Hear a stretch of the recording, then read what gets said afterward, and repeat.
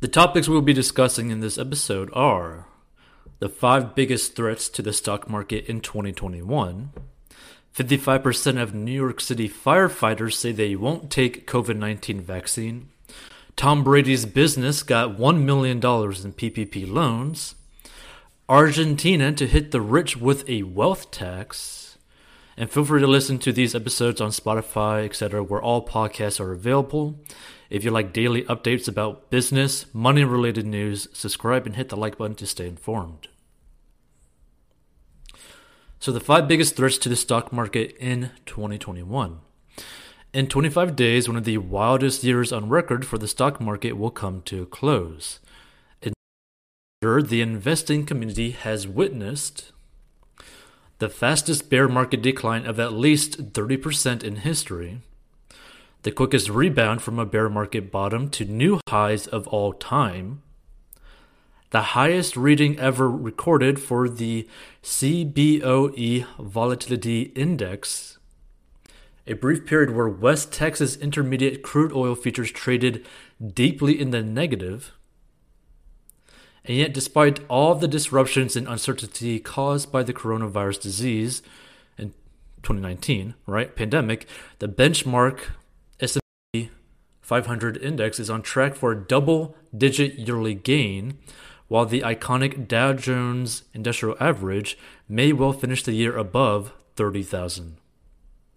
With potentially multiple effective COVID-19 vaccines on the horizon, and the Federal Reserve pledging to keep interest rates at or near historic lows for a minimum of 3 more years, it would appear that the stars are aligned for equities to thrive in 2021.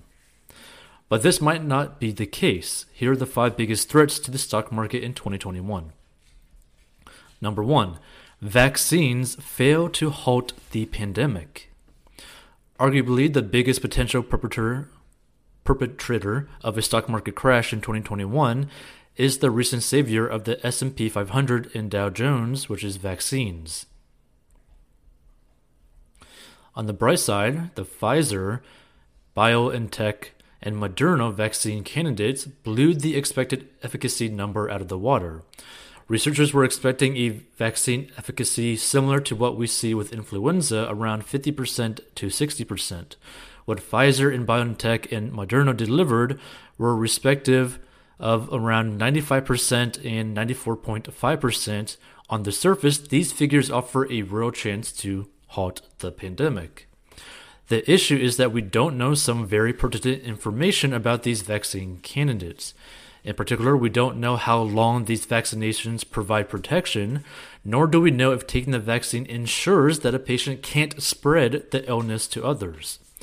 There are questions that will be answered over time, and it might signal Wall Street's premature victory over COVID-19. Number 2, not enough people choose to get the vaccine. To build on the first point, a vaccine is only as effective as the public's willingness to take it. Back in May, Pew Research Center surveyed adults to assess their willingness to take a COVID-19 vaccine if available. 7 months ago, 72% of those polled would definitely or probably get the vaccine compared to 27% who would choose not to. And in September, Pew asked U.S. adults the same question, but with strikingly different results. This time around, only 51% definitely or probably would get the vaccine, with those definitely in favor of getting inoculated halving from 42% to 21%. Meanwhile, those definitely against getting the vaccine more than doubled from 11% to 24%. This shift can be explained by the public viewing these vaccines as being rushed through the normal regulatory process. Further, the mortality rate of COVID-19 has fallen since May as we've learned more about the illness and have stepped up testing. According to Dr. Anthony Fauci, the director of the National Institute for Allergy and Infectious Disease, at least 75% of the population would need to get the vaccine to achieve herd immunity. That's looking unlikely, which leaves the stock market vulnerable to another steep sell-off. Number 3, the U.S. falls off the stimulus cliff. If lawmakers on Capitol Hill don't act quickly, a lack of fiscal stimulus and protections created during the coronavirus pandemic could cause the U.S. economy to go over a cliff. There's no question that for the time being, the U.S. economy is on the mend. Multi-decade highs for the unemployment rate have continued to retrace, while consumption has been on the rise. Consumption accounts for about 70% of the U.S. gross domestic product.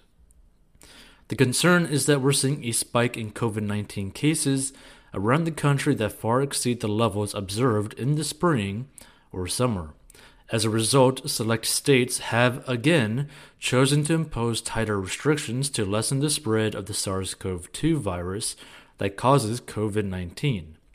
These restrictions may lead to job losses and reduced economic activity, only this time around there's no stimulus to prop up struggling workers and families. In a matter of weeks, we could reach a point where renters can no longer pay their landlords, and creditors can no longer pay their debtors. A lack of financial protections provided by Washington, D.C. could hit financial stocks hard and drag the stock market notably lower. Number 4. Democrats win both Georgia Senate runoffs. There's also a lot riding on the Senate seat runoffs in Georgia. As things stand now, Republicans have won 50 U.S. Senate seats, compared to the 48 held by Democrats and independents. If the GOP were to win one of the 2 remaining runoff seats, which has long been the expectation of Wall Street, they'll hang on to control of the Senate until at least early 2023. With the White House and House of Representatives under Democrat control. A split Congress would make Wall Street very happy because it would make corporate tax hikes and major policy changes unlikely.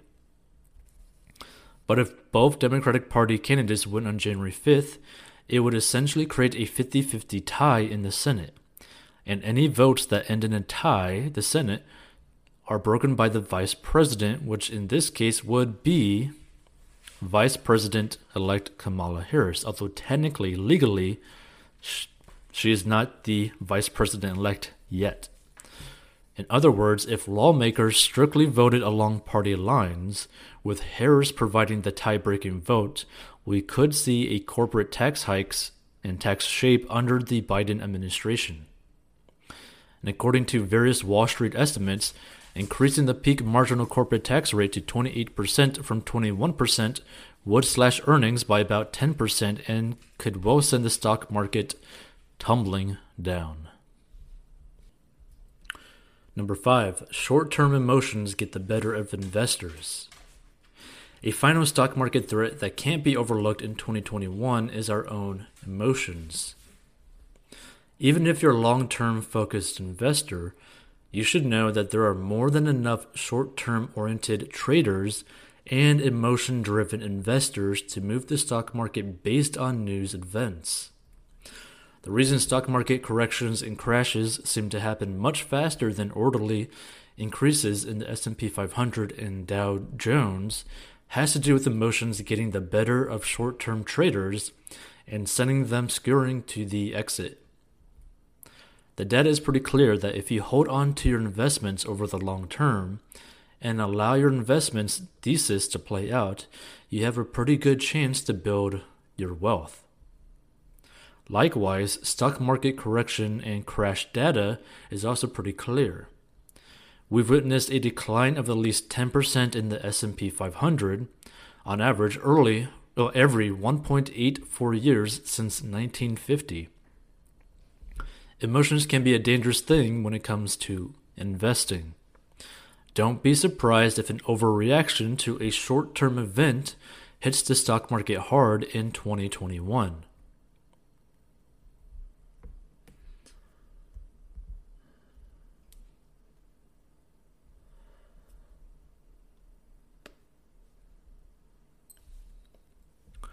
"55% of New York City firefighters say they won't take COVID vaccine as city continues to see cases surge. Over half of New York City firefighters said they will not get vaccinated for COVID-19 despite the second wave of cases in the city. Nearly 55% of 2,053 firefighters responded no when asked, "Will you get the COVID-19 vaccine from Pfizer when the department makes it available?" according to a recent union study. The survey was conducted by the Uniformed Firefighters Association, the UFA, and a union representing 8,200 active firefighters in New York City. UFA President Andy Ansbro said the survey accounted for 25% of their active members, according to the New York Post. If the survey's findings become reality, as New York State anticipates 170,000 doses of Pfizer's vaccine pending the Food and Drug Administration's FDA emergency approval, thousands of first responders would remain vulnerable to the virus and continued to be potential spreaders, reported the Post.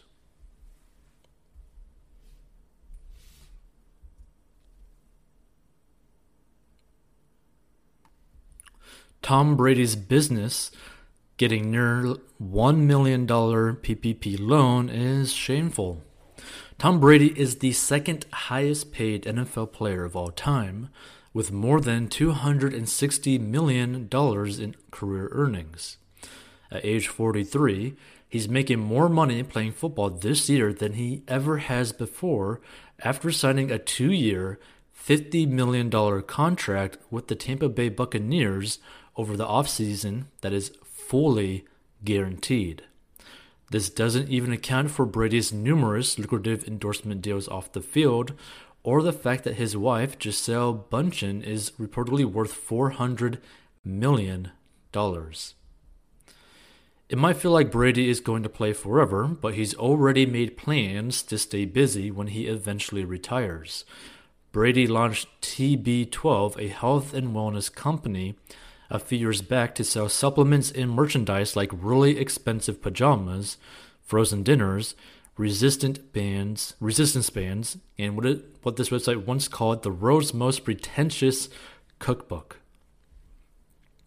When the federal government opened the Paycheck Protection Program to send loans to small businesses in need during the pandemic, TB12 was at the front of the line. We learned this summer that Brady's company received a PPP loan, and now we finally know how much it was for. Brady's company was eligible to apply for the loan by meeting the company size standards and business classifications, but it didn't exactly fit the spirit of what the PPP loans hoped to accomplish. The program was designed to help self-employed people struggling to make rent, payroll, and utilities not give a $1 million handout to one of the country's wealthiest citizens. Meanwhile, so many businesses that were actually in need were shut out from the loan as money quickly dried up. What was Brady's company supposed to do? Return the loan? That's what the Los Angeles Lakers did after they were given $4.6 million in PPP loan payment but refused to accept it. The blame here doesn't fall with Brady or his company as much as it does a broken system that allows it to happen. While tens of thousands of hardworking small business owners were reportedly shut out from loan money, wealthy business owners collected checks and the banks made more than $10 billion in processing fees, according to reports. Brady's business, being like the furthest possible thing from essential, only makes all this more unseemly. TB12 electrolyte powder isn't going to save anyone during a pandemic. At his day job, Brady has now been granted with the ability to call plays with his team, coming off 2 straight losses. If this doesn't work, there's no bailout coming to save him. Argentina to hit the rich with wealth tax as COVID-19 costs rise. Argentina's Senate late Friday approved a proposed one-time wealth tax which seeks to boost government revenue by targeting millionaires with assets of more than 200 million pesos or $2.4 million US dollars. The legislation, which had already passed the lower house, was promoted by the governing coalition and spearheaded by lawmakers Carlos Heller and Maximo Kirchner, son of Vice President Cristina Fernandez de Kirchner. It seeks to plug a gap caused by a plunge in government revenue due to the strict lockdown authorities imposed to fight the pandemic, with limited success. This is a unique one-time contribution, said Senator Carlos Caserio, a member of the committee responsible for the bill, according to a statement on the Senate's website. We're coming out of this pandemic like countries come out of world wars, with thousands of dead and devastated economies. The law will target between 1% and 3% of a taxpayer's wealth, Caserio said. It specifies a 50% surcharge for money stashed abroad. More than 500 Argentines took up tax residency abroad this year, almost half of them in Uruguay, which has been more effective in controlling the coronavirus pandemic. Non-resident deposits in the Uruguayan banks have risen by at least $500 million since it became clear last year that the coalition, led by President Alberto Fernandez, would take power in Argentina. Check out 40inbox.com to master your money, personal finance lessons and courses. And do you want to make money online? Learn the 4 steps to make money online in the description of this episode. Get a free stock worth up to $500 by joining Robinhood and linking a bank account.